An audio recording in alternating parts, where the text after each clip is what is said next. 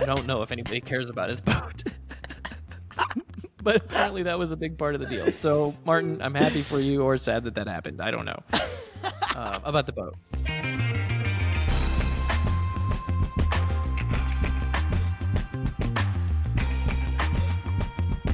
Hello, welcome to Money Lap. Awesome start.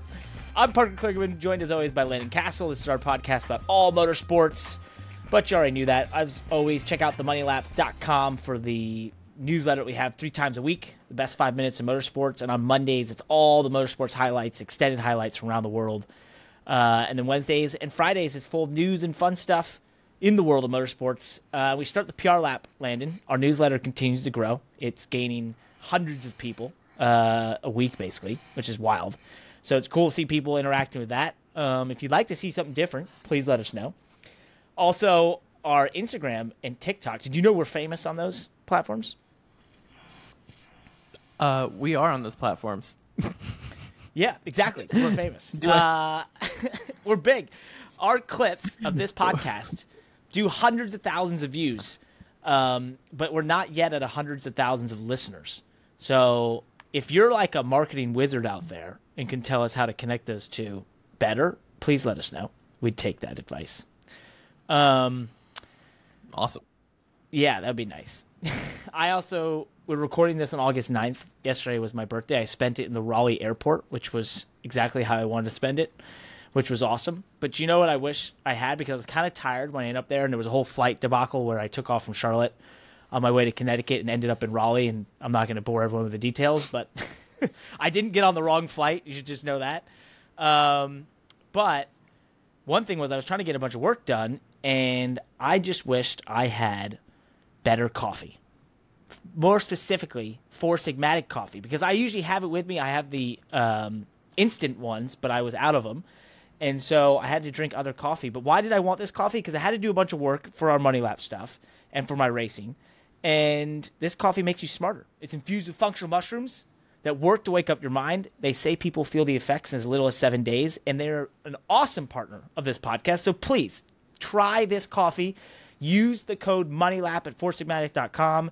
You can get their Think Starter Pack, which is 40% off, and then another 15% off using MoneyLap, which is 55% off. But I'm not going to bore everyone with more details about it other than you need to go check it out because it is just simply the best coffee, and it would have helped me get more work done on my birthday in this Raleigh airport. So if you find yourself in an airport trying to get work done, I can only hope that you have Four Sigmatic with you. So check it out. You buried the lead there, Parker. What's that? I mean, I'm glad that you mentioned it was your birthday, but that was quite an airport adventure.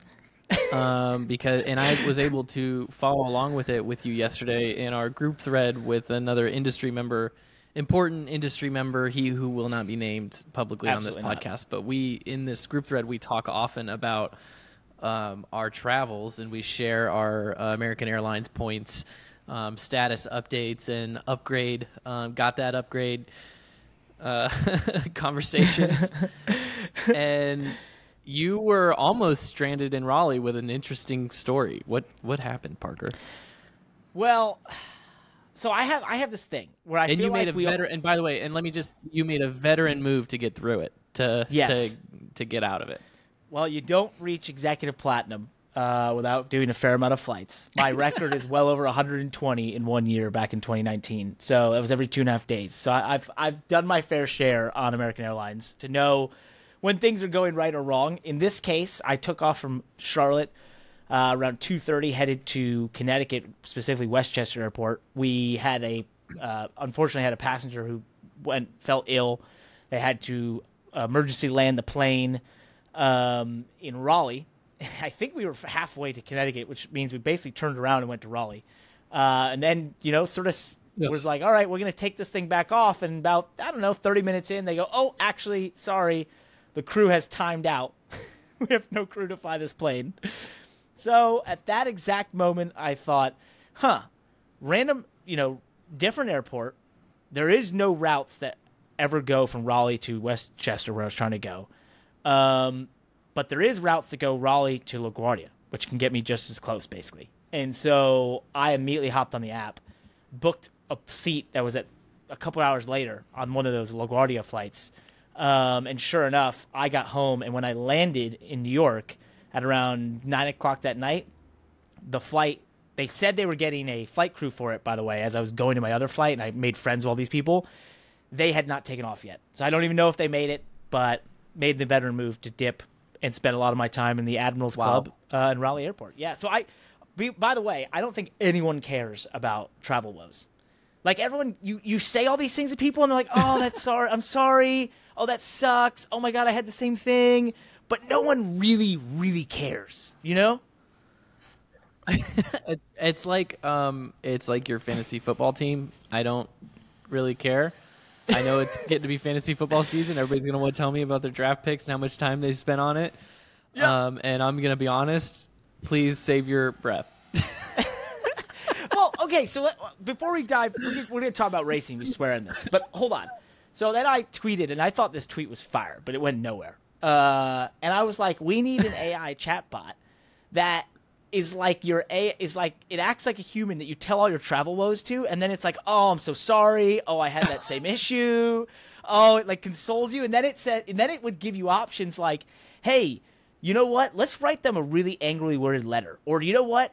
Let's get your points back. How can let's figure out a way to get your points back from the airline and like one up them a little bit or something. Like, that's the bot. If you're in Silicon Valley right now and you're working on, some bot to take over everyone's jobs, stop that immediately and work on this so that we can fight against big airline.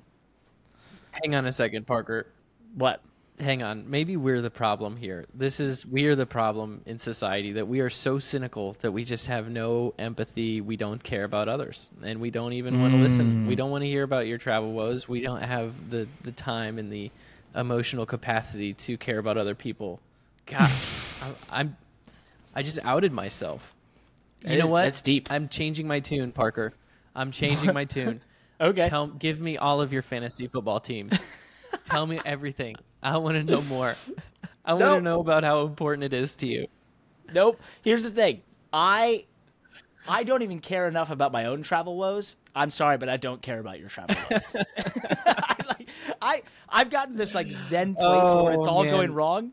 I also go into this like, you know what? There's way worse things in life. Just enjoy the hilariousness of the journey and this whole experience. And so I try to really stay positive. And that's I don't care.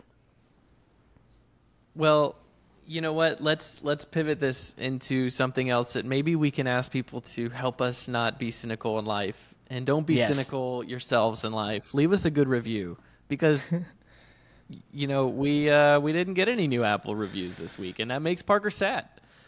It does.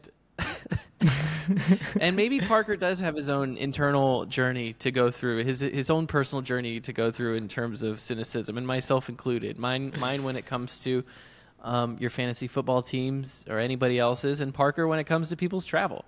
So we're all going to work on that, and what we need you guys to work on is the Apple reviews. Tell us about this show. Tell us if you care, or if you don't care. I don't know. I think we actually got our first 4-star review. So we were 5 stars all the way through, and now somebody gave us a 4-star review. And I don't even know if I don't see it in our list here. Sometimes it makes me wonder if it's one of those 4-star reviews, like at a restaurant, where like someone leaves a 4-star review of a restaurant where they're like, absolutely love this restaurant. The menu was incredible. The service was great. 4 stars because some random thing. You know what I mean? But it might as well have been a 5-star experience. Or the 4 old stars because I couldn't find a parking spot. I don't. Yeah, there's no perfect. I like that. Like just like race car drivers, there's no perfect lap. It's there's no perfect podcast in their eyes. 4 stars is as high as it goes. We also we're at 94 on our quest to 100.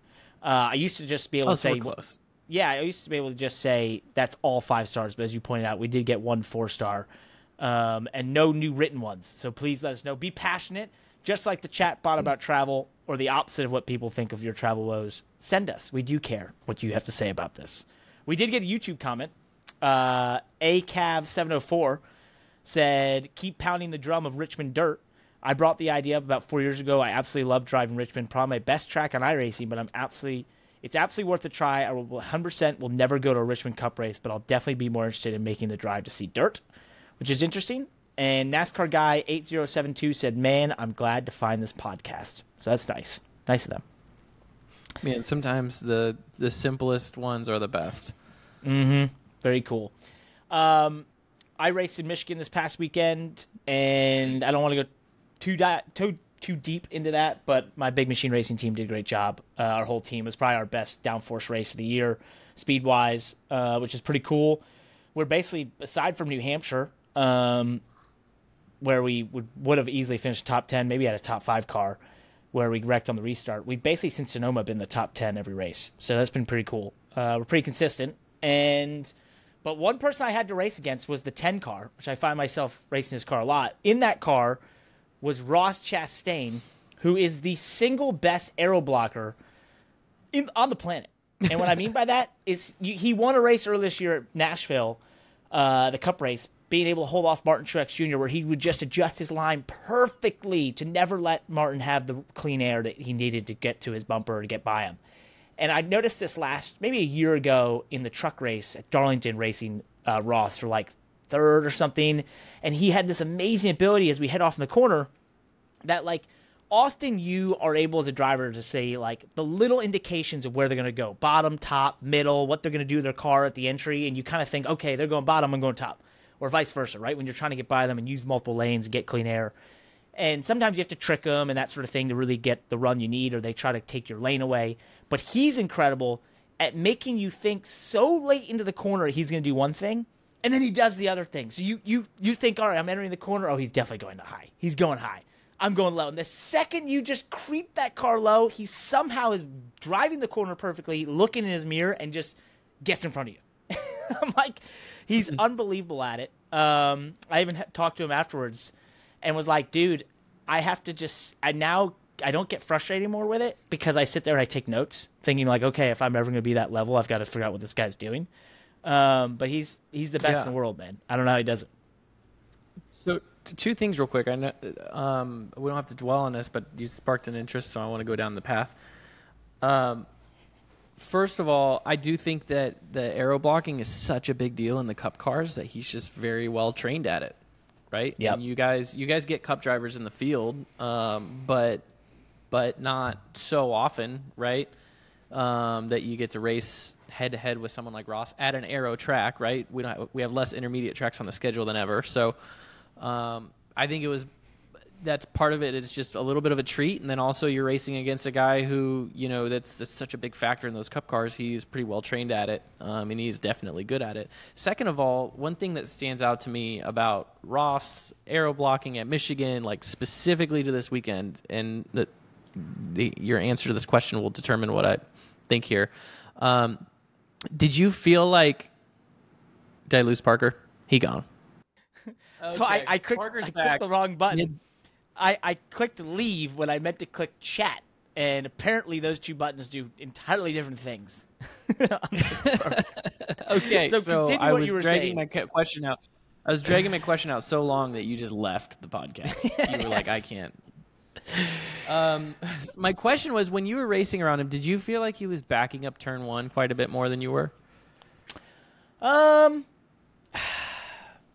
No. Okay, no, because I felt like in turn one, that was one of my strengths, was my entry ability, and therefore I was comfortable enough to be able to really do a large arc when I needed to and try and run the top, and then if anything else, I could throw a bunch of speed to the top and turn the car down across the lanes to get it to turn, and I would get a run at him doing that. Mm-hmm. And so it would give me the run towards 3, which eventually I did get the pass done, which I got beside him off 2, and then he and I went side by side in the 3. I drove it really hard down the bottom, and he kind of let me go. And that's when I got the pass done. Then we had green flag stops. Well, that kind of blows out my theory. I just feel like I've watched his driving style, and I've seen him. I've raced against him at Michigan for position, kind of in that scenario before. I've studied his driving style, and I felt like one thing that he typically does at Michigan is kind of back up the corner, and he's really good at getting in deep, but then also slowing the car down quickly and then carrying lots of speed through the middle as opposed to like maybe bombing the car in, or carrying a lot of part throttle down into the corner. And I just feel like that when you say that he's really good at making a last minute adjustment to his line, I was kind of in my head thinking, I wonder if that driving style of backing up turn one or getting his speed slowed down quickly gives him options to still make a lane choice in the first third of the corner. Where if you're like fully committed driving in deep into the corner, you kind of have to commit pretty early to what line you're going to run, right? Yep. So it takes away your ability to react to the guy behind you. If your agenda is like, I'm bombing it in, or I got to run part throttle all the way down into the middle of the corner, and then the guy behind you changes lanes, it's a little bit harder for you to adjust to that. But if you are more conservative on entry and you're smarter, more patient with the car on entry, you could kind of back up the entry, check your mirror. If the guy behind you makes an adjustment, you can adjust with it. And I was curious if those two are maybe related, but maybe not. It's a good point. I don't know. I think it's maybe what was slightly really track going on? dependent. Yeah, I don't know. I've started to figure out a little bit of how he does it, but I haven't fully. And I'm not going to go too deep. And I don't want to put it out there. Basically, what I've figured out, but I'm pretty open. That's fine. Normally. We can talk about it later. In this, I think I figured out what the best way I can put it out there is he hedges his bet, if you know what I mean, on the entry.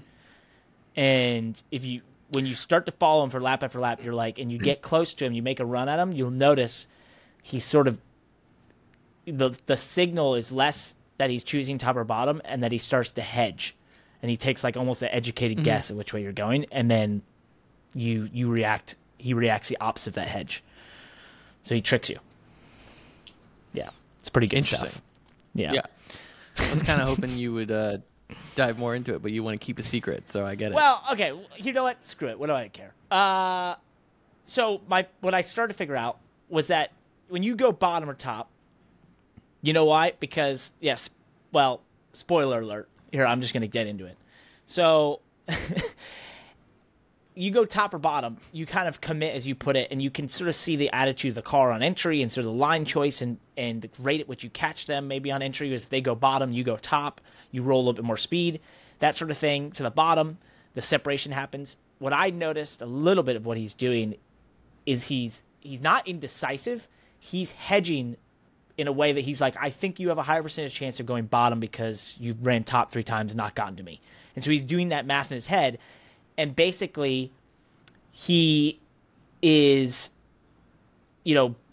convincing you he's going to do one thing because he's thought the percentages is that you're going to go down there. And then at that last moment, he looks and he thinks, oh, no, you're not. You're going top. And that's when he moves up. And so he's trying to almost, in some respects, he's doing math in real time of what he believes he's going to do. He's basically card counting into the corner, which means he's trying to really spoil your entry into the corner every single time, and he's really good at it. And so there you go, following his spoiler and unable to not get clean air and make the pass. Well, the goal is to get to a spoiler. And if you're a diehard racing fan, you know all about spoilers, which means you need to check out SpoilerDiecast.com. With one of the largest inventories in the industry, they have over 800 unique products currently in stock, including diecast and apparel offerings for NASCAR, dirt and sprint cars, IndyCar, and F1. And with their pre-order system in place, you can be sure to get your hands on the latest diecast releases without the long wait.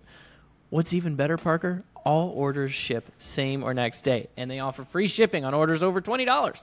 Plus, use the promo code MONEYLAP to receive free shipping and 5% off all orders. That's right, 5% off, folks. The most aggressive offer in the racing industry, I think. Don't wait. Head to Spoiler Diecast today and get your racing fix. Or if you're Parker, get on Ross the Spoiler into Turn 1 at Michigan. Get him loose. Get underneath him on Turn 2 exit. Got him. Got him. Also, you can get the link for Spoiler Diecast and the link for Four Sigmatic in the description of this podcast episode. So check those out at SpoilerDiecast.com, Four Sigmatic, F-O-U-R, Sigmatic, SIGMATIC.com. Those are our partners of this podcast. They make it possible. We bring this all to you for free, and all we ask is you go check out those two great partners. Let's talk NASCAR. in our big discussion topics. Lots going on. This past weekend, RFK, Roush, Fenway, Keselowski, back-to-back wins. And not only is that incredible, but it's Chris Buescher in the 17 car doing that for them. So I interviewed Chris and Brad Keselowski in the pre-race show on Sunday at Michigan for NBC, and I facetiously said they were the hottest team in NASCAR because they had just won the most recent race and led a lot of laps at Richmond, and so it was kind of like a fun joke to say, like, yeah, they're really hot, they're fast here again, they qualified both cars in the top 10, or just about, and that sort of thing. But I didn't expect them to go back-to-back at Michigan. I knew they had a chance, but this is wild. And they're now the leading Ford team right now, and what's funny about them, for all intents and purposes, they do not get the most manufacturer help either. So this is a really, really big deal for this team to be doing what they're doing. And they have, Brad basically in on points, and now Chris is locked in the playoffs. They're going to get both cars in the playoffs for the first time in forever. And one of the most interesting conversations I had with Scott Graves before the Michigan race was I said, this has to be like a pretty cool moment for you. And he said, what's so cool is that for probably the last, 6, 7, 8 years at what used to be Fenway, Roush Fenway, now Roush Fenway Keselowski, is they had to almost moneyball themselves in the playoffs every year. It was how they going to find an angle, how they going to commit to super speedways with Stenhouse and get that win, or how they going to point their way in some arbitrary fashion of using all sorts of different strategies and that sort of thing. And so it was always this idea of like there wasn't the speed to do it, so we've got to outthink the competition. But this time around, right now, they are just simply fast enough, and it's pretty cool. Yeah, I think it's pretty impressive, and I think it's definitely a testament to obviously the men and women at RFK and the drivers there, and the improvement they've made since Brad has come on board. But also, I think that it's another example of the next gen doing, from a performance and a parity side of things, accomplishing NASCAR's goals with the next gen. They didn't RFK, again, not taking anything away from the actual work they've done. They've done an incredible job, but they didn't magically come into more money or a new, technical partnership with a manufacturer or, anything like that. I think that they have, they're hitting on all cylinders and operating well right now, but I think the equipment also came to them and leveled the playing field. And the next gen is working that way, and it provides teams like them who do have smart people, they do have resources to hit on something. And, hopefully for their sake that they're not peaking right now, hopefully they're still on the way up. So that they can perform in the playoffs. See, another thing I want to point out that's really interesting in this era of motorsports, and I don't even think this is just next gen, because I think we saw a little bit of this through the Truex domination and the final sort of stages, the Larson domination, the final stages of the Gen 6 car. I think in this kind of simulation era of NASCAR, when you hit on something as a team, it works everywhere, right? And you run well everywhere. Where in the previous world of building track-specific cars and, like manufacturing individual race cars, there were, short track successes and intermediate track successes, and sometimes the two went well. I mean, obviously you had teams that ran well everywhere and they were just dominant teams. Sometimes you had teams that really excelled at intermediate tracks but that struggled on their short track program, and you hear that all the time. And now it's like in this world of simulation, somehow the track itself is less of a factor of what determines your success and more of like your total operation. And if you're hitting on all cylinders, you can go to a short track, an intermediate track, and then a road course, and you're just clicking on all. The same team can kind of go on a 3, 4, 5 week run of success, and then when they cool off, it's like they cool off completely. They somebody else takes their place for 3 or 4 or 5 weeks. It's one thing I'm kind of noticing that's interesting. That's fascinating. And you're so right.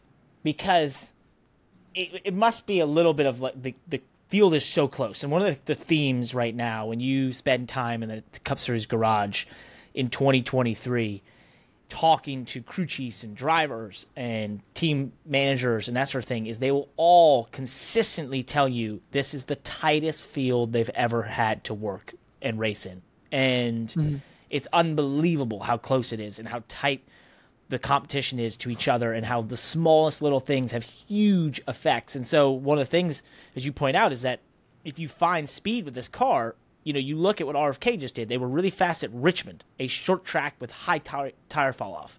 You then went to Michigan, a 2-mile oval with very little tire fall off, almost flat out. And they were really fast at both. Like, that's a great example of what you just brought up. And it is such a change of what we've known forever. And this is, what's funny is, like, you and I talk about this on this podcast a lot, but there are so many things that we as a sport and as an industry are discovering about this era of NASCAR in real time, because it's still very unknown. Yep. Interesting. Absolutely. So I think, I think it just shows it's more indicative, big picture of just their total processes as an organization. And it's organizations in general, their processes are more applicable across the board to all tracks. And not just, hey, we're really good at short tracks, or hey, we're really good at intermediates. So that actually, you could even go deeper into that, and that could raise a question of, like, well, remember our other theory about should a team specialize, right? Should they specialize in road courses or specialize in super speedway racing? This kind of maybe could refute that theory, that it's just like, no, maybe you just need to get good because if you're good everywhere. And you just got to keep doing what everybody's doing and figure out how to get good. It's that simple, right? Yeah, exactly. Perfect. Another thing that happened this past weekend, Noah Gragson was suspended by Legacy Motor Club and by NASCAR indefinitely for liking a racially derogatory meme on Instagram, and was replaced by Josh Berry for this past weekend. And obviously a very unfortunate situation there for Legacy Motor Club and all involved. But they also announced that Mike Rockenfeller will be in that car for Indianapolis at the road course, and then also Watkins Glen, who you may remember Mike Rockenfeller's name from driving the Garage 56 car at Le Mans and being a part of that program and doing that with Jimmy Johnson.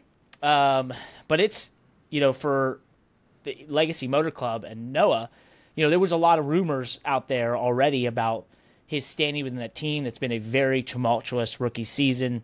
That team obviously going through a lot of changes in announcing that they were switching to Toyota in 2024 and did that kind of early, which cut them out of the help from RCR and from Chevy. And so they've been on a bit of an island. And so that it's definitely a team that is going through a very tumultuous time, is the best way to put it. I think, what's interesting, though, and the Noah stuff and everything, obviously, that will be worked out between NASCAR and Noah and the team and so on and so forth. But what I think is interesting is when you look at the choice of replacing drivers, of course, Josh Berry jumps in there as the easy replacement since he's sort of been the sub everyone's using right now, which happens at times. But then putting in a Mike Rockenfeller, although they have the relationship between Jimmy and him for the Garage 56 deal, something's happening here. Shane Van Gisbergen, right, goes and wins at Chicago. You've got Kamui Kobayashi in this race. You've got Jensen Button. You've got Mike Rockenfeller, who filled in the 77 car at Watkins Glen last year. Is this a trend? Is this something that with 8 road courses or 7, whatever we're at right now in the Cup Series, when you're a team in need of a driver, do you no longer, because the Xfinity car is so different, the trucks are so different, do you just go for the international driver? Right, in these scenarios, right? Historically, this would have been a situation where a team looks at the Xfinity Series, the Truck Series, and says that's our driver. Instead, it's almost like the breadth or the what am I trying to say? The selection of drivers has opened up so much because of what we're discovering with this next gen car relating to global motorsport. 100%. We talked about this off the podcast. We've talked about this on the podcast. This is kind of an interesting dynamic, I think, in the driver market that we'll continue to be following and making note of and making points. In a little bit here on the pod, we're going to talk about another driver signing situation that was announced today that, could be a sign of bottom signals in the driver market that, and we'll talk about that. You heard us talk about bottom signals in the driver market, I think last week or the week before.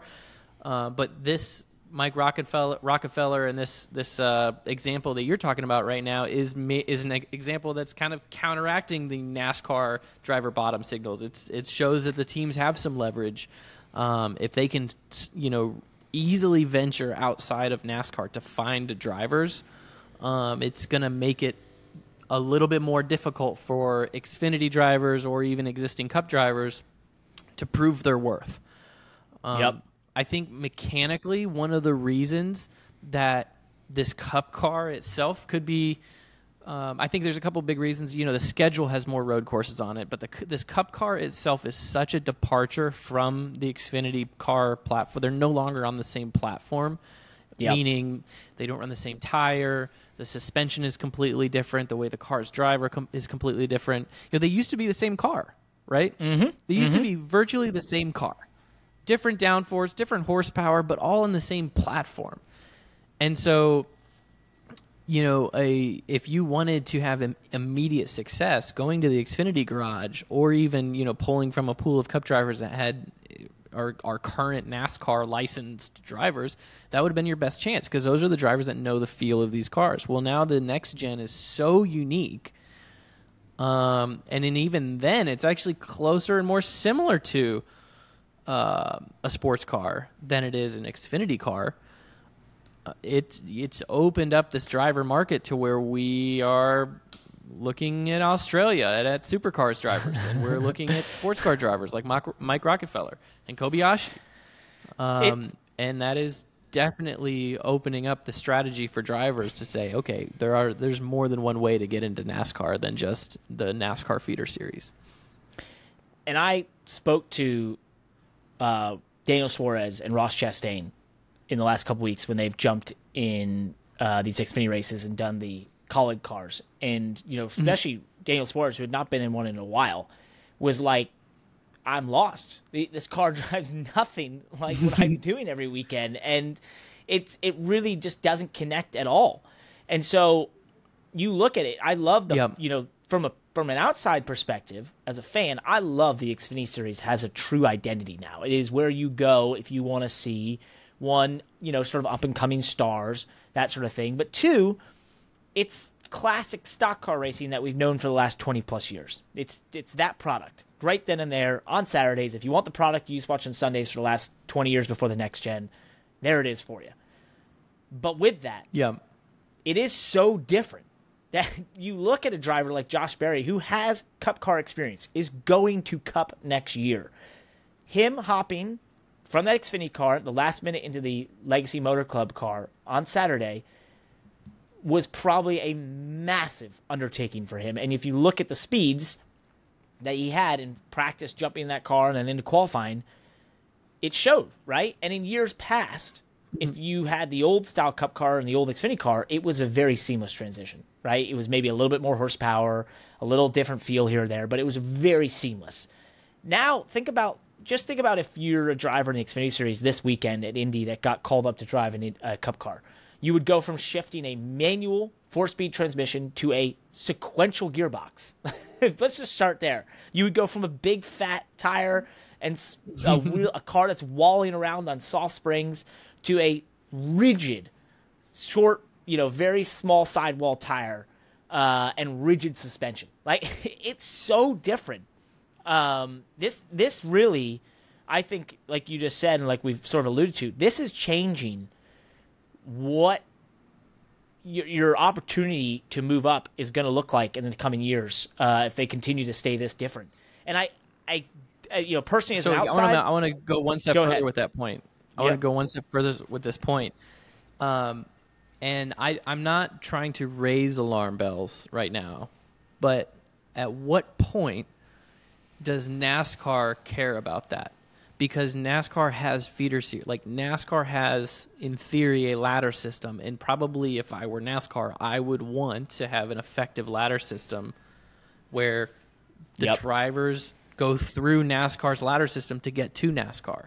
So if somehow the sport is in a way where drivers don't want to use the ladder system, they can get to the top level of the Cup Series without going through the NASCAR ladder system. They're going to end up, training in other disciplines of racing. Is that, when does NASCAR start to care about that? Right now, I don't think it's a bad thing because, we're getting the drivers that we're getting are big names, right? I think they're bringing attention to the sport. So it's a good, if you're NASCAR, you're probably enjoying that, right? Shane Van Gisbergen and Kobayashi and these are drivers that are definitely bringing some value with them to the sport. But at what point does NASCAR go, oh shoot, is it possible even for NASCAR to look at it and go, oh shoot, none of our drivers are coming from NASCAR, from the NASCAR ladder system. We need to make a change. We need to make some adjustments to the ladder system. Shit, you are so right. There's going to be an inflection point, and it's going to be when your Xfinity Series champion is passed up for for a ride because forever they're not a big enough, they're someone over from the international world is able to just skip the whole series and jump in there, right? Like that's going to be your well, isn't that already, I guess, is that already happening? Well, it's already happening. Yeah, I guess. Look at Daniel Hemrick. Well, and Shane Van Gisbergen, I guess that's going to happen, right? All the rumors that he's going to come over here, he's going to run trucks and Xfinity and Cup next year in a part-time schedule, and he's going to be full-time in 2025. Like that's a rumor out there, right? So it is happening, and so a couple things to break down there. I think NASCAR can protect its ladder system, which is important. I think one of the things that NASCAR has struggled with in the last 20 years is a not well-defined ladder system. And when you look at open wheel racing, especially Formula One right now, they have dove in the last 5 years into really, really making a very linear path to Formula One. You start in F4 and a little before that. Exclusive club. It's exclusive, and you're on a direct path to Formula One, and this is the only path to get there. And they have done an amazing job of that. And if you look, what they've done doing that, they've brought attention to those lower series that they never would have had before. They've made a platform for those drivers to become stars before they ever get to Formula One and to build followings. And therefore, when they get there, they have value, and they're the best of the best. There's already a ton of fanfare and media around them, and they're a well-known name. That's what you want out of a ladder system. You also want to provide some financial incentive, right? So hold on, last thing. I think NASCAR has two decisions to make. One, it's licensing system. You have to make a licensing system that requires you to have some form of points from trucks and Xfinity that allows you to be eligible to go Cup racing, right? That's one thing I think that should be really important, just like the super license system in Formula One where, you can gain points by running IndyCar, but it shouldn't be the same amount of points that you're getting out of driving Xfinity because it's not a NASCAR product, right? That would silo it a little bit. Two, I think you can financially incentivize people to go in your ladder system, which means, hey, win the Truck Series Championship, here's $3.5 million to go to Xfinity. Win the Xfinity Series Championship or finish top 3, here's X amount of money to go to Cup the next year. We'll pay that. Whoever Cup team hires you, we'll give them a $750,000 bonus. Boom. Or $1 million bonus, whatever it is. And that is how you do those two things, and you make your ladder system stay intact. Otherwise, this will continue to devolve into a murky, haphazard and all over the place. Right. Where right now it's possible that it's almost like a little bit of it's potential. The theory here that we're making is that it's fool's gold, right? That in the short term, we're benefiting from this extra attention from international drivers. Don't get me wrong. I love it. 100%. I love these drivers coming to the sport. It's entertaining. They have personalities. They're racers. They're good. They deserve it, right? But is there a long-term risk that NASCAR loses in its exclusivity and its influence on its own ladder system, the value of its own ladder system, if drivers can go straight to the top level of NASCAR without even touching any of their feeder series? Yep. I think it's a massive risk. That's an interesting. That's a massive risk. No doubt. We should jump into some just Xfinity news. Was a massive L1 penalty for Cole Custer. They had a splitter that apparently, some inside news, had a bit of curvature in it, which you're not allowed to have. Ooh. Hey, locked in the playoffs, couple races in the playoff, go to a big downforce track like Michigan, think, wonder if we could get away with this. I'm not saying this is what happened. not? I'm just saying in a hypothetical. Why wouldn't you put that splitter on there? Oh, they took 20 points and 5 playoff points. That doesn't mean much. We're still locked in. Oops. Oh, well. Moving on. Yep. So, funny enough, the 98 didn't get penalized for that. Maybe they didn't have it. Maybe because he's not locked in the playoffs. I don't know, Landon. That's weird. Speaking of Xfinity. Both of the cars seem to run fairly well and equal to each other. It's crazy that one of them had the splitter and the other one didn't, even though they were both, pretty equal on the racetrack. Well, I think they took it before the 0-0 got in the track, so we'll never know how fast it could have been. I got you. Never mind. Yeah, it was beforehand. So, okay, I'll admit you caught me. Now I'm just stirring the pot. That's not fair. Yeah, good times. I'm Xfinity. Let's talk about good seven. stuff. Yeah, 7 out of 7 races on the NBC portion of 2023 with ratings increases, including this past weekend being one of the most watched races in a long time on NBC. Over 1.6 million people, making it the most watched sporting event on TV on Saturday this weekend. And That's awesome. One of the most watched sporting events of the weekend, coming in second behind the NASCAR Cup Series and ahead of the IndyCar Series in terms of people that watched. So pretty amazing. You look, this is now continuing to be the most watched Xfinity Series season on NBC and USA since 2017. So this is unprecedented. Just in line with Cup that it's all happening. It's going up. Hats off to NASCAR and the whole series, the car, the package, the drivers. It's all very compelling and entertaining. And honestly, the broadcast partner NBC, I think, is just for some reason just breathes a new energy into the season. And I don't know if it's just the fact of changing it up midway through the season or what, but there's a different energy on that broadcast. That's awesome.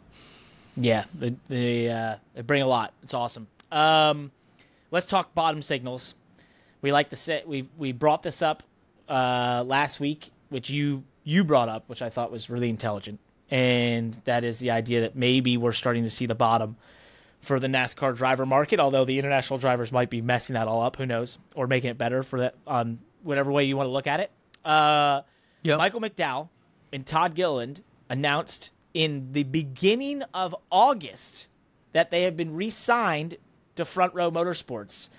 First of all, this is the earliest Front Row Motorsports driver announcement ever, possibly. Bob Jenkins, in recent memory, Bob Jenkins does not make decisions this early. So something incentivized him to lock these two down. First of all, Michael McDowell, if you let him go, you just basically have to pack it up and decide that you don't want to compete anymore because that guy has done an incredible thing there. Todd Gilliland has been good this year, multiple top 10s, and has had some stellar speed and runs. So, this is unprecedented. It has to be the bottom. Yeah, but we'll dive into that in just a second. I do want to give, first of all, you gave the hats off to Michael. He well-deserved. And then I do want to give an extra nod to Todd because Todd was faced with a really tough challenge at the beginning of this year because he was essentially demoted, or at least felt like that. I mean, he still turned out to be able to run full-time, but he kind of got his hand slapped. I don't know if that's the right word to say, but, I mean, they put Zane Smith in. They were exploring another driver. They still gave him some races, but they did the whole runaround and sponsorship and yada, yada, yada BS. But at the end of the day, I guess it's performance that drives these decisions. And Todd could have keeled over and gotten upset or left, given up on the organization or his opportunity, found something else. But he dug in and he's run really well. I think he's run really well this year, and he obviously well enough to not just earn his ride back, But like you said, like we're going to discuss here, in an unprecedented fashion at FRM, that they are signing their drivers in August. And the reason we make such a big deal about that is part of Front Row's model for so many years was to simply not make a decision on the driver until January. Yep. Which seems crazy, but they have done it for over a decade. When I drove there, when you've talked to them in the past, like it's always been January. Oh yeah. Always. And so, they've always been around. They've always been around in the sport. You can make your own judgments on their performance year over year, but like it's, they've made it. But they've just simply never made driver decisions this early. And so something is in the water. And that's why we talk about it being is this another sign of the driver market bottom? And this might be, our discussions through this whole silly season, right? We're in August now, and we're going to start hearing rumors and seeing more announcements about driver announcements. And as they come in, I suppose we'll have this discussion. Is this a bottom signal, or is this a neutral signal, or is it, something else? But to me, this one is a bottom signal that Front Row said, okay, we got to lock up our drivers. You've got Spire, who committed to Corey LaJoie on a multi-year deal last week. Yep.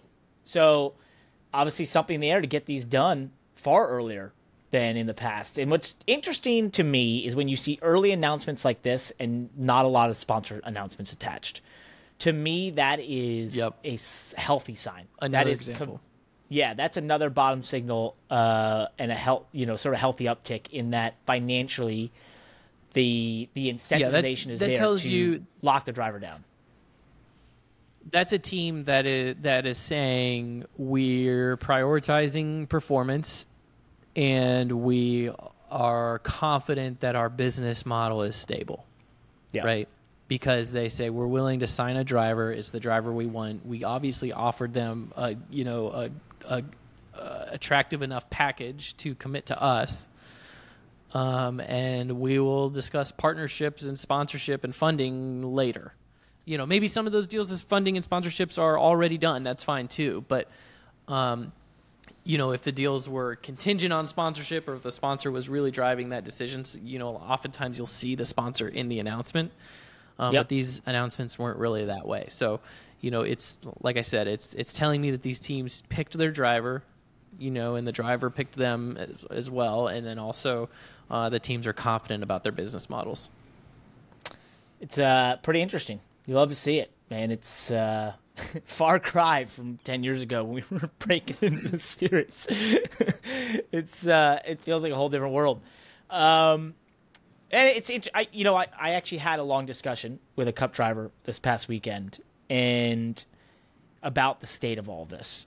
And he felt similar, in that he just got one of the better deals of his career and that sort of thing. And he felt similar in that there was obviously a reward for performance that, maybe 5 or 6 years ago, wasn't the case, right? It wasn't always like, hey, perform and there will be a spot. It wasn't a guarantee. And now, maybe it's in a little better spot where you can perform, you can sort of rely on performance a little bit and know like, that's going to work out.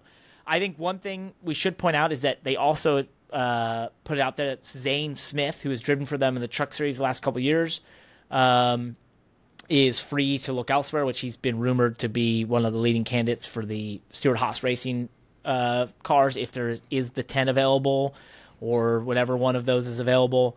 There's still the 31 out there. There's still some rumors around some other cars in the series. So that's pretty interesting, that a talent like that is, maybe is open to going to those other places, considering that, there was a lot of conjecture around FRM having the option of putting him in the Cup Series for investing him in the Truck Series.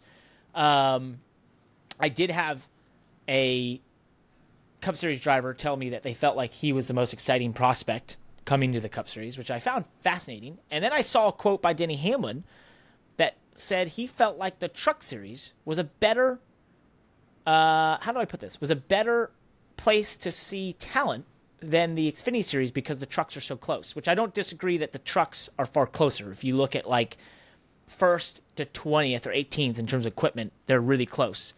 But the Xfinity Series, obviously you have more discrepancy in equipment because there's more openness to the equipment and that sort of thing, which I found interesting. So I don't know if I agree, wholeheartedly, because I find the Xfinity Series to be a very, very competitive series.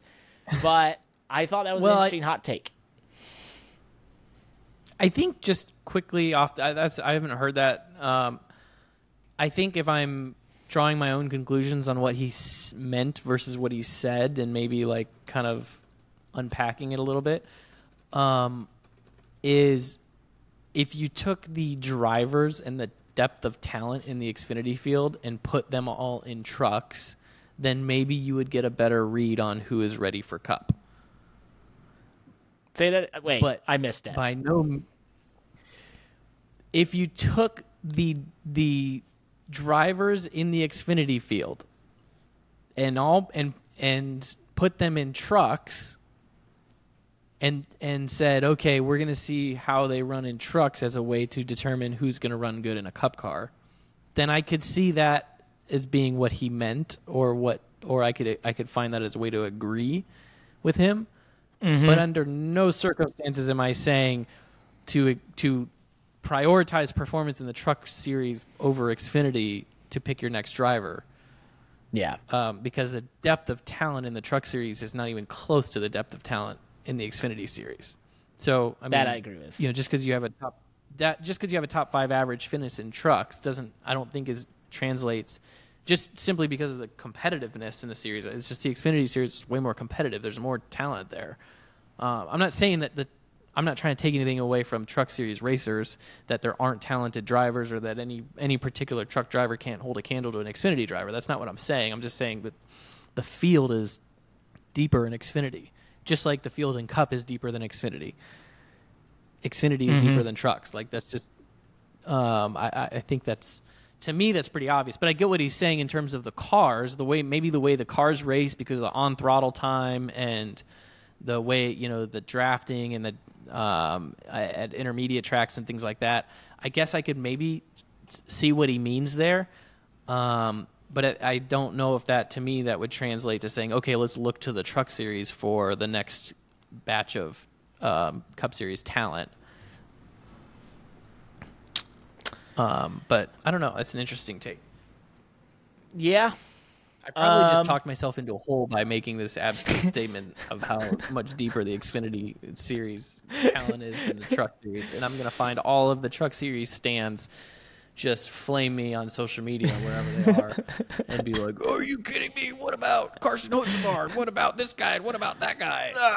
And it's going to be like, I wasn't saying any of those guys aren't good. Hey, man, it's like I always like to say, if ARCA was the Cup Series, I'd have a jet. So, yeah. They should just be looking back. They should be looking at 2009 ARCA performances to determine who should drive today's Cup cars. And if they did, they would just put Parker Kligerman in one. That would just be so easy. Thank you. So, I think my win percentage is like 47%. I don't know, something like that. So I find it really easy to win there, and I think trucks. Yeah, you know what? I've won all my races in NASCAR and trucks. So, yeah, trucks is so much more competitive. It's such a harder place to win. Absolutely not. I don't agree. I think they're all very difficult. I think the Xfinity Series is in an unbelievable spot in terms of competitiveness, and especially in your top cars in terms of the talent level. I mean, multiple Cup winners and all that stuff. They just Cup drivers and Cup level quality and Cup level quality teams. I think you can't discount that the teams are Cup level quality. One thing I'll say about the trucks, the equipment is very, very close. Yes.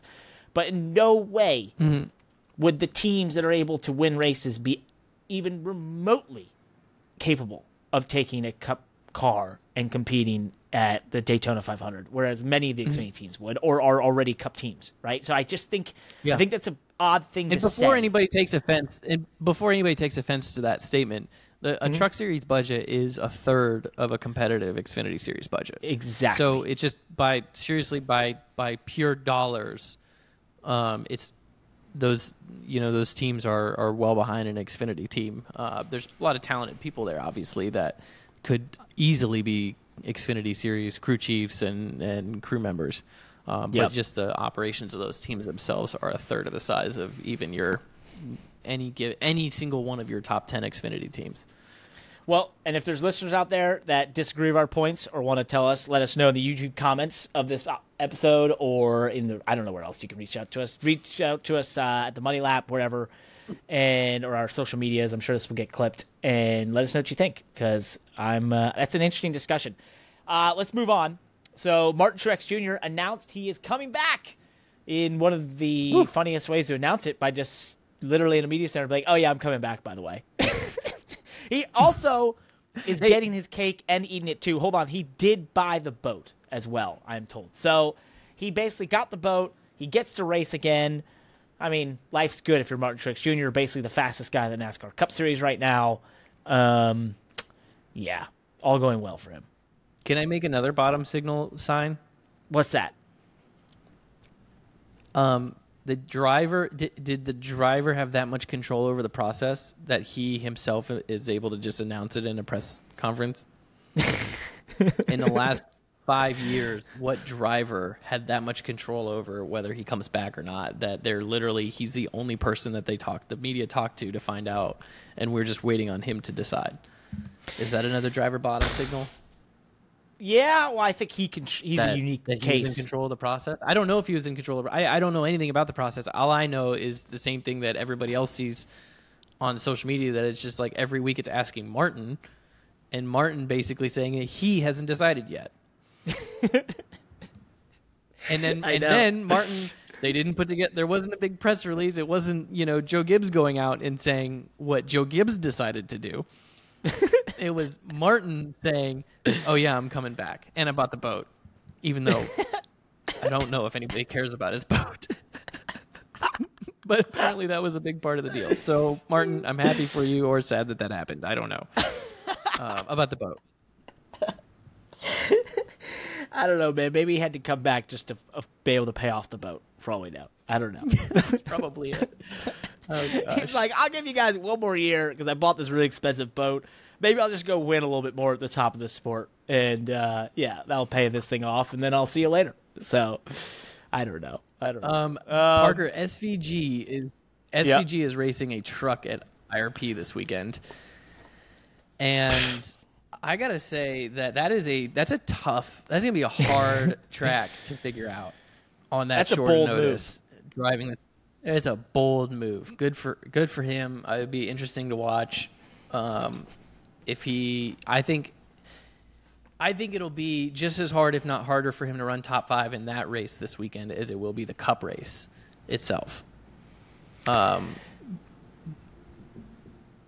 I think harder. I think harder. I think honestly, truly harder. One, a low grip, short track surface that has immense tire wear, flat, so there's not a lot of banking to hold the truck. I mean, getting to the slip angle of the tire and just all the things he's going to need to understand. I mean, that's going to be really, really tough. It's an awkward place because, the way, just the layout of the place in terms of how you be in the infield, and, he's done some oval racing, sprint cars and that sort of stuff. So he's not going to be a total duck out of water, but that's going to be a really tough undertaking. I mean, we're still going back to the traditional mindset of coming out of other disciplines of racing and getting into a NASCAR type stock car, right? And so the only thing is, like, he's a world-class driver that's going into a NASCAR truck. Yep. I'm trying to think of the last time we've seen like a world-class driver take their first shot at, a truck, but even, short trackers and stuff, they do well. I mean, actually, especially lately, there's been a lot of short trackers that hop into trucks and Xfinity cars and run really well right away. But even short trackers that are familiar with this style of racing hop in these cars and trucks, and it takes some time to figure out what this tire wants and how to find the limit of it, how to manage it. Like you said, there's a lot of fall off. It's very abrasive. So it'll be that to me. That'll be an entertaining thing to watch him navigate that. and then obviously, I think he'll spend his time at IRP, and he will probably be relieved to go to the big track and find himself back in a Cup car, because I think that will be way more comfortable for him than trying to find his way in a truck. Well, and according to Denny Hamlin, he'll be up against the true test of talent in the Truck Series. So that'll be difficult. Yeah. Let's move into Formula One. Yep. And continue our lovely dissection of the team principles within this wonderful sport that is Formula One and series. With this Speaking great of recurring themes on the show. Yeah. Well, you said it. They made themselves the show. And so guess what? We now need to dive into everything they say, because some of it is incredible. This week's award for best quotes from team principals in Formula One goes to James Voles, who is the team principal at William F1. And he came over there from Mercedes, where he was the head of strategy. That's right. He was the head of strategy at Mercedes. So he gets this opportunity to go over to Williams and try to, bring them to the front. And I think he's really figured out, when he saw what happened to Otmar Szafnauer, how to ensure his job security for at least the next half decade. And that is putting out quotes like that it will take them most likely 5 years to get to full fruition and see if there are all the things he's put in place are going to be are working. So I love that idea of putting it out there publicly, that you need 5 years to see the things you're doing now pay off. Wonderful forward thinking by him. So a little bit of background on this before we dive into that part 2. Masterful strategic thinking. 5 years to save for his house on Lake Como. Just so important as a team principal. It's so important as a team principal in F1 to, keep your team owner's expectations under control. Help your team owner understand that you're going to have to go through 7 drivers and 2 engine changes and, at least 1 sponsor bankruptcy before you get fired, before it's your fault. So, and a little bit of background on this. How did this come about? So Williams has been asking the F1 committee and essentially the teams and so on and so forth to have an increase in their capital expenditure budget so that they can improve their factory and their facilities, which has not been granted yet. And their reasoning for this, and for you in finance, this is also called CapEx for all you finance bros out there and ladies. So the reason they're asking for this is that there is provisions within the budget caps that allow teams to make massive structural upgrades. Maybe it's a wind tunnel or it is simply the factory in which they work in, right? And Williams, his reasoning has been that they are vastly behind the other teams in that sense. They've been woefully underfunded for a better part of a decade and therefore have fallen so far behind that within the current budget cap, they can't possibly do the upgrades that they need to their facilities, to their infrastructure, to their processes. And he goes really deep into all of that. And so, yes, I can give him, there obviously is some, there's a lot of merit to what he's saying about the timetable. And he said, many of these things, if we said go now, couldn't be together in, at least for 24 to 36 months before they'd even come online. So I get that. He's also big about culture. Which is one of his things, that he felt like Mercedes had a no-blame culture and that Williams has a lot of work to do and that it takes time to change 800 people and how they work together and the culture around that. So I see that. But to your point, 5 years, that's at least 3 or 4 drivers, 2 technical directors, and the possibility of at least 1 to 2 engine manufacturer changes. So he's definitely bought himself great insulation and job security to see if those changes can pay off. They have not gotten the approval for those CapEx improvements, and there's no timetable yet on when they will. So we'll see. Something to follow. Those approvals that's an interesting thing. I didn't really know that or thought of that under the cost, the cost cap. We talk about spending cap as being a really interesting solution to leveling the field and and maintaining competitiveness in Formula One, but I didn't think about it in terms of them just simply not having the infrastructure and needing to sort of exceed the spending cap to build up their infrastructure. I don't know. I don't know. That's interesting. Yeah. Sorry. Well, I didn't really come to a point. I didn't really come to a point there, but but I just that kind of surprised me. Thanks for So, wasting let's all move of on. our time. No, definitely. Thank you for wasting our time. Great one. IndyCar.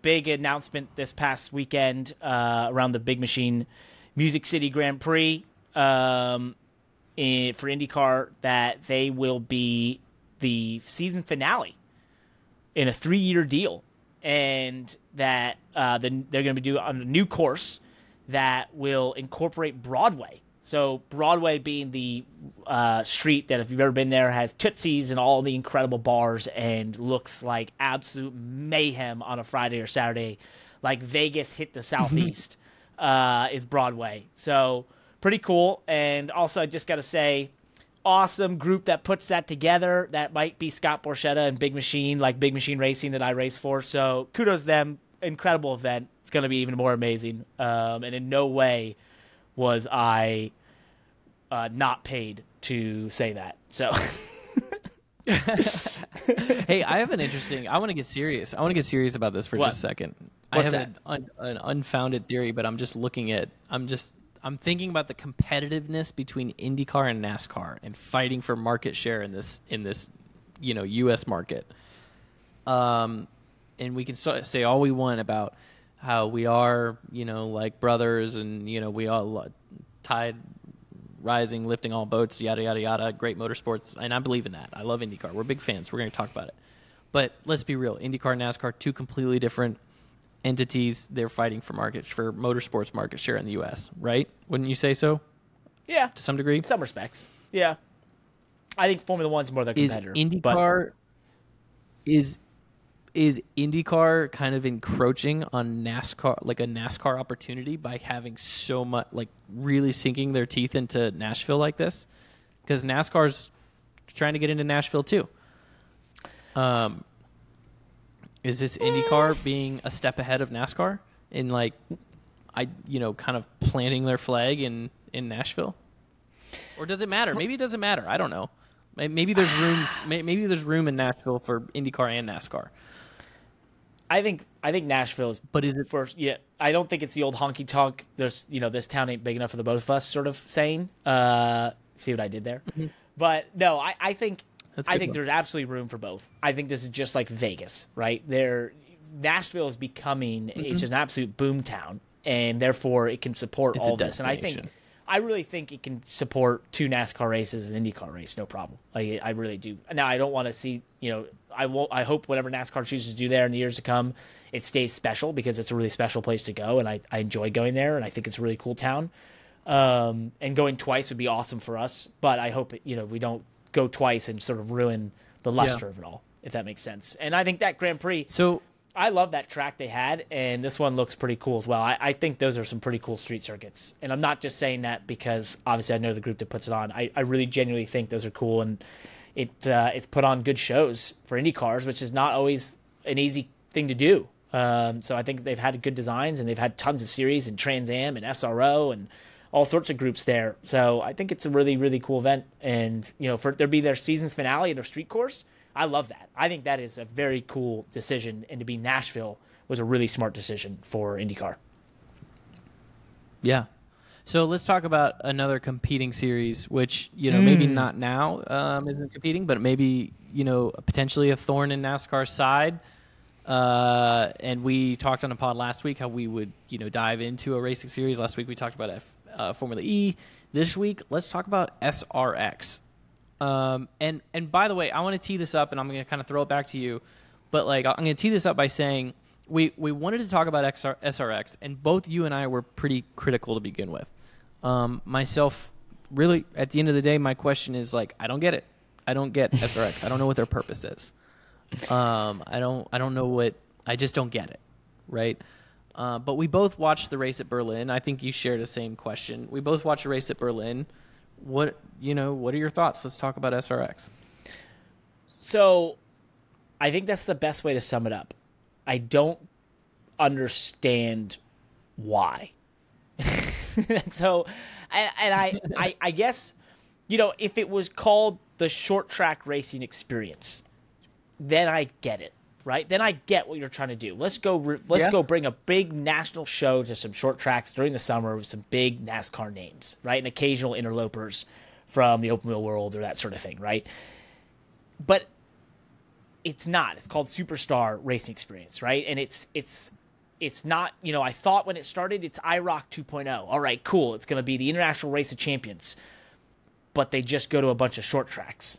So it's not the International Race of Champions, right? It's just... And it's not all superstars, right? It's more celebrity races. Like, they're good racers. Like, I'm not trying to take anything away, but I mean, like Ken Schrader's a legend, right? Yep. And he absolutely should be... he is a draw at a lot of these short tracks.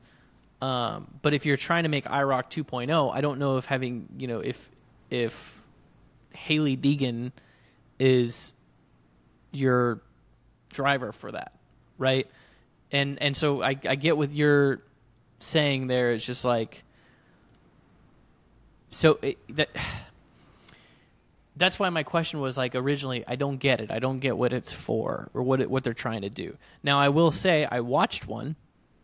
I watched the one at Berlin, and I was entertained. And I know you didn't watch the entire race. I watched the entire race. You watched leading up to the race till there were some rain delays. I actually watched the feature. I didn't watch any of the pre-race. I didn't watch any heat races, but I watched the feature, flag to flag, 100-lap race. Kyle Busch won. And it was weird because I was entertained. And it wasn't even like, I would say it was kind of good. It was a good race and there was good racing, but it wasn't a pure race, right? They have these kind of fun cautions. And they basically threw a couple yellows within the last 20 laps of the race just for the hell of it, to get the field back together to make sure there was as good of a finish as possible. Like, that's not real racing. But I was still entertained because it was like I got to see some competitiveness in these, really good drivers, Brad Keselowski and Kyle Busch in the field. They were still competitive, but then they were just in a different environment than we're used to seeing them.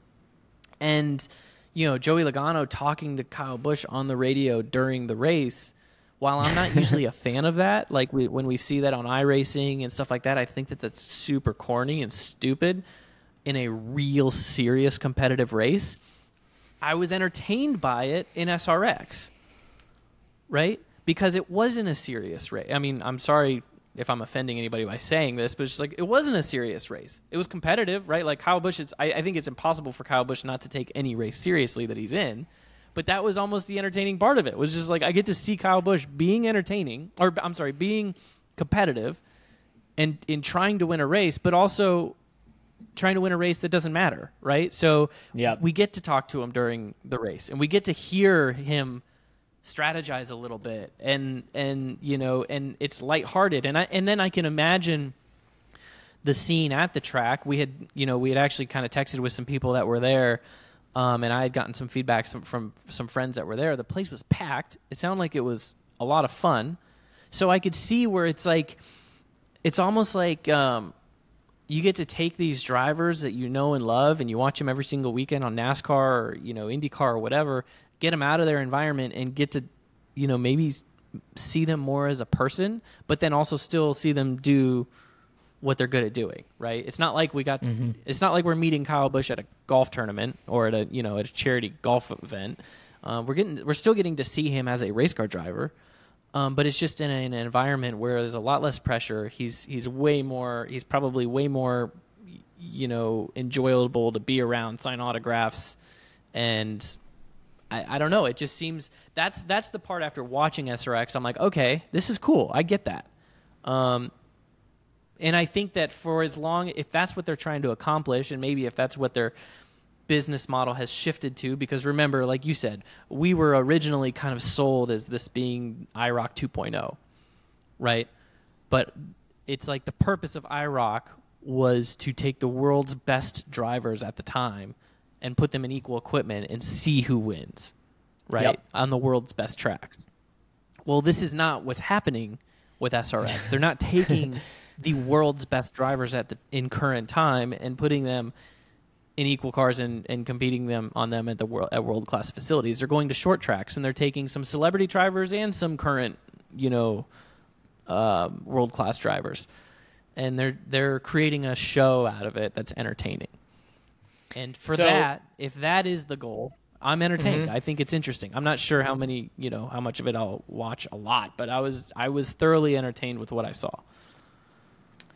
And I think that is interesting because what you said in that it's a not serious race, right? And that's probably where I run into the roadblock of that. I watch a lot of racing around the world, from Formula E to supercars to NASCAR to Formula One to IndyCar, sports cars, and obviously it's all serious, right? And then here's something that's trying to have a bit of fun, and I don't mind that in any respect, right?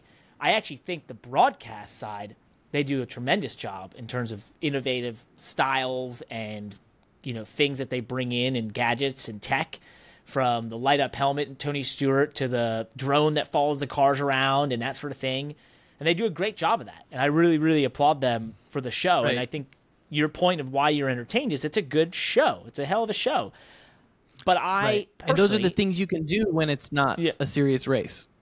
Well, and yes, but I do believe, maybe this is more of a question for you, because I don't think I fully flesh out in my mind what would be needed, but I think back to those IROC days, and IROC was not perfect in its last years. It was very NASCAR centric and NASCAR heavy. But if I think to like a regional IROC, right, it was like they went to different tracks, and there was a couple races in the summer that was, to your point, best drivers in the world at that time come together in equal machinery. Who's the best? For a big prize. That when we got to the NASCAR era of IROC, when it was the Crown Royal deal and it was towards the end, it was $1 million prize for 4 or 5 races. It was a big deal. And Mark Martin was good, and you have the old Dale Earnhardt stories and amazing stories of guys like Unser and I'm trying to think of other IndyCar guys that raced against Dale Earnhardt or Sebastian Bourdais, bump drafting with Jimmy Johnson down Daytona, and it was like, whoa, all the worlds were mixing together, and this was so cool. And, the poor IndyCar guys were in a massive uphill battle because the stock car guys were basically driving a stock car.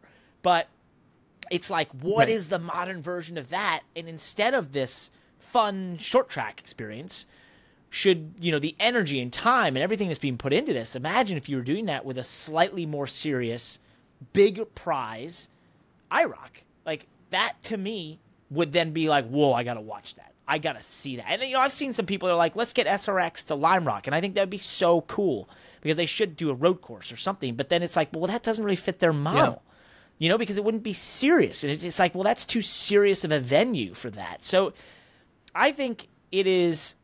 Well, I don't think nothing. I mean, hang on. This isn't a knock on Lime Rock. I think Lime Rock would be a perfect venue to continue this current model that they're in. Right? It's a short track, like it's a short road course. It's a hometown course.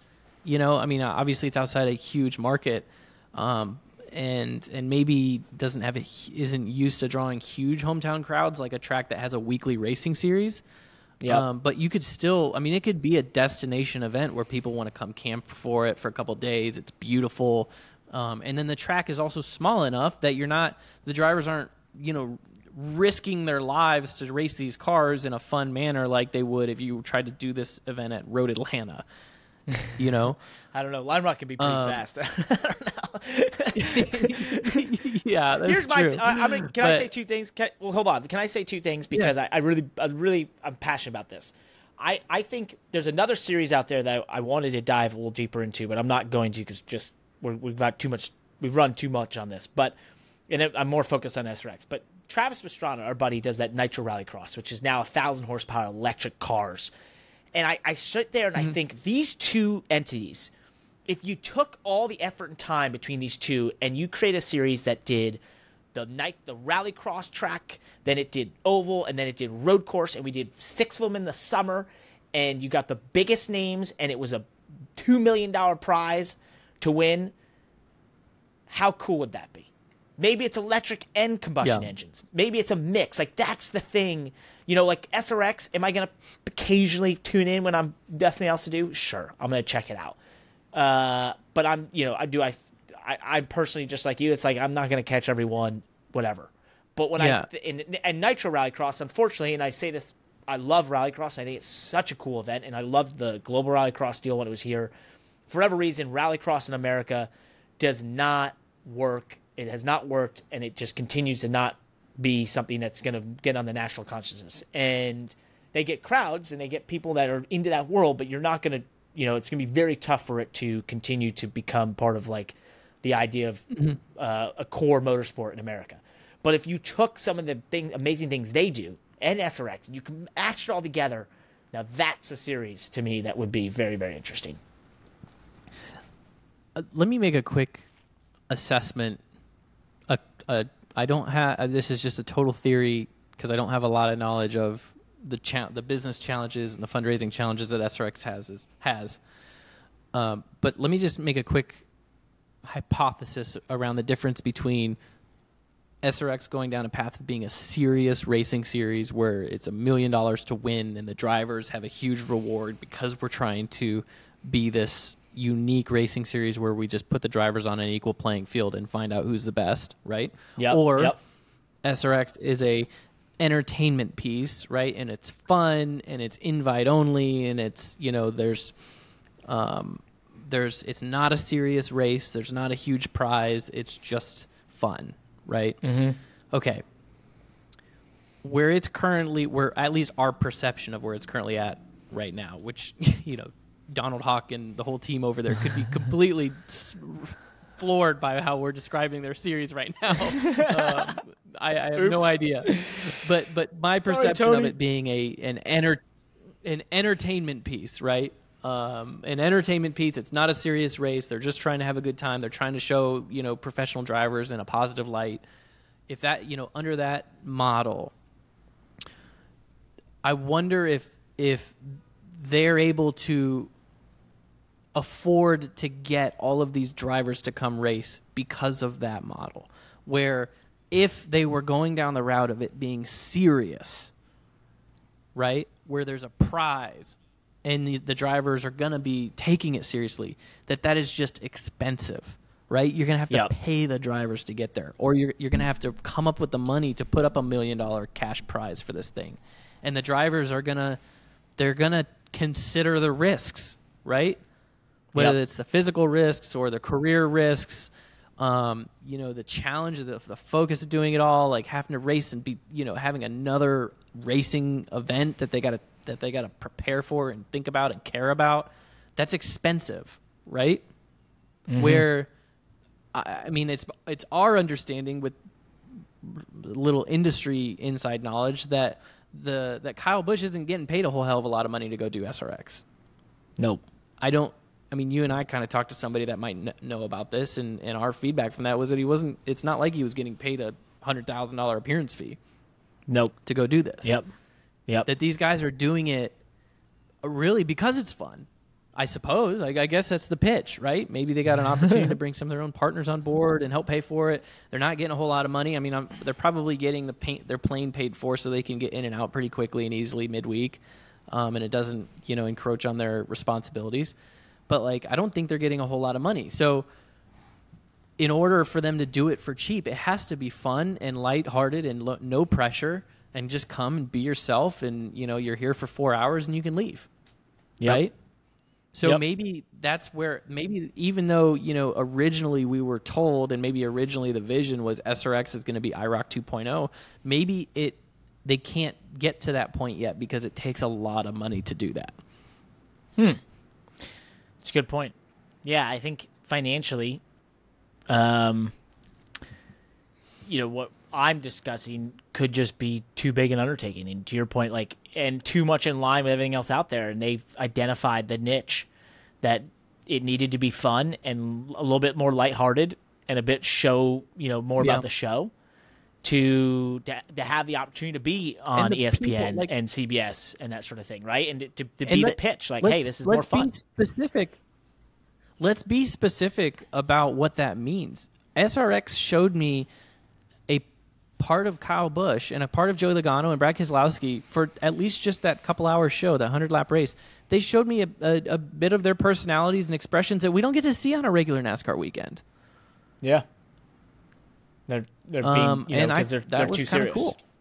Yeah, they're serious job. Yeah, because they're serious. It's almost like, and that's fine. I mean, that's that's why we tune into NASCAR. We want to see championship racing. We want to see the world's best drivers. But those guys are people too, and it is fun to kind of see what their personalities are like. It's the rain delay coverage, or rain fill that I always make fun of, that we do in TV when it's raining, and we go and interview every driver, and we do things like this past weekend we had Harrison Burton and Austin Cindric going back and forth and some banter between Kim and I. And it's funny because you'll do all this and you'll be like, who's watching this, right? Like, what?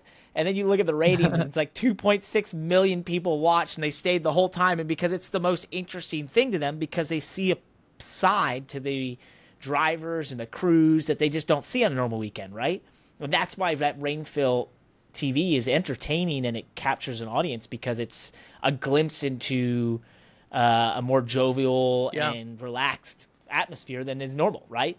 And so, maybe that's part of the pitch. Is like, hey, we're going to bring rainfill sentiment to racing on a Thursday night. But with the race going on.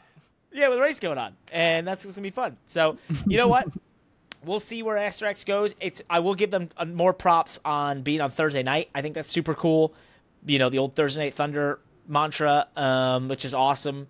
And I think I also really liked when they had the local short track hero in the races. I thought that was a cool storyline when they first started. It sounds like they're bringing that back.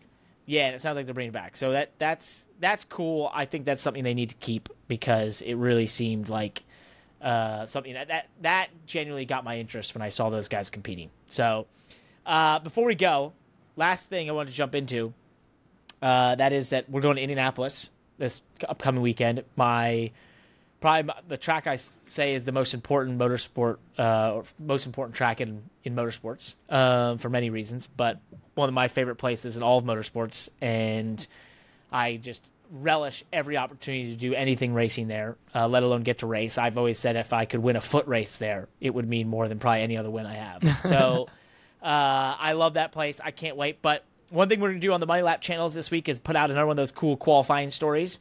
And when we were discussing it, you said, there was the Q run in 2013 Cup Series when you were driving for the 40 car, the Hillmans, was one of the most important qualifying laps of your career. And I just thought it'd be cool for everyone to. What's the background of that story? Well, for me, it was 2014 actually. Oh, 2014. Sorry.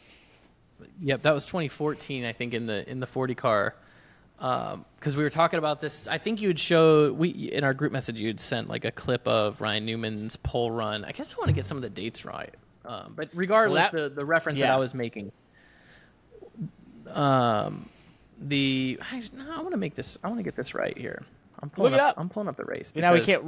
Look at us. We always say we can remember years so well, and then you can't. So I know. Well, we were talking about 2013 originally because that's the Ryan Newman lap that we're going to put out there, which was just an unbelievable lap, and at the time was the track record, which then got beat the next year by Kevin Harvick, I believe. But it was such a cool lap, and there's a cool story behind it. So we're going to tell that story. But I think you might, so you might be referencing 2014 when you drove for the Hillmans, correct? 2014 was the one that stood out for me. Yeah, that was when Kevin Harvick qualified on the pole. 2014 for me. Why am I? No, that was 2013. Why am I getting this wrong? 2013. Oh man, I'm completely blowing this thing. Hold on, pause for just pause this stupid show for just a second. We're not pausing. We're not pausing now. You got to figure this out in real time. Oh my god. That was 2013. Golly, I'm getting old. I am getting old. I can't even remember years. It was 2013, and here I am. We're gonna make a big deal about how important that was. It was 2013. That was like a career changing lap for me. It was 2014 that kind of was the cap. 2014 racing my way into the Daytona 500 was like the cherry on top of what started at Indy in 2013, and that was our first attempt with the 40 car at Hillman Racing. Wow. And you know, it was kind of one of those situations where Mike Hillman, you know, we wanted to get this second car going. We kind of needed to, because at the time, you know, in the Cup Series for those small teams, sometimes you had to run two cars just to pay for one.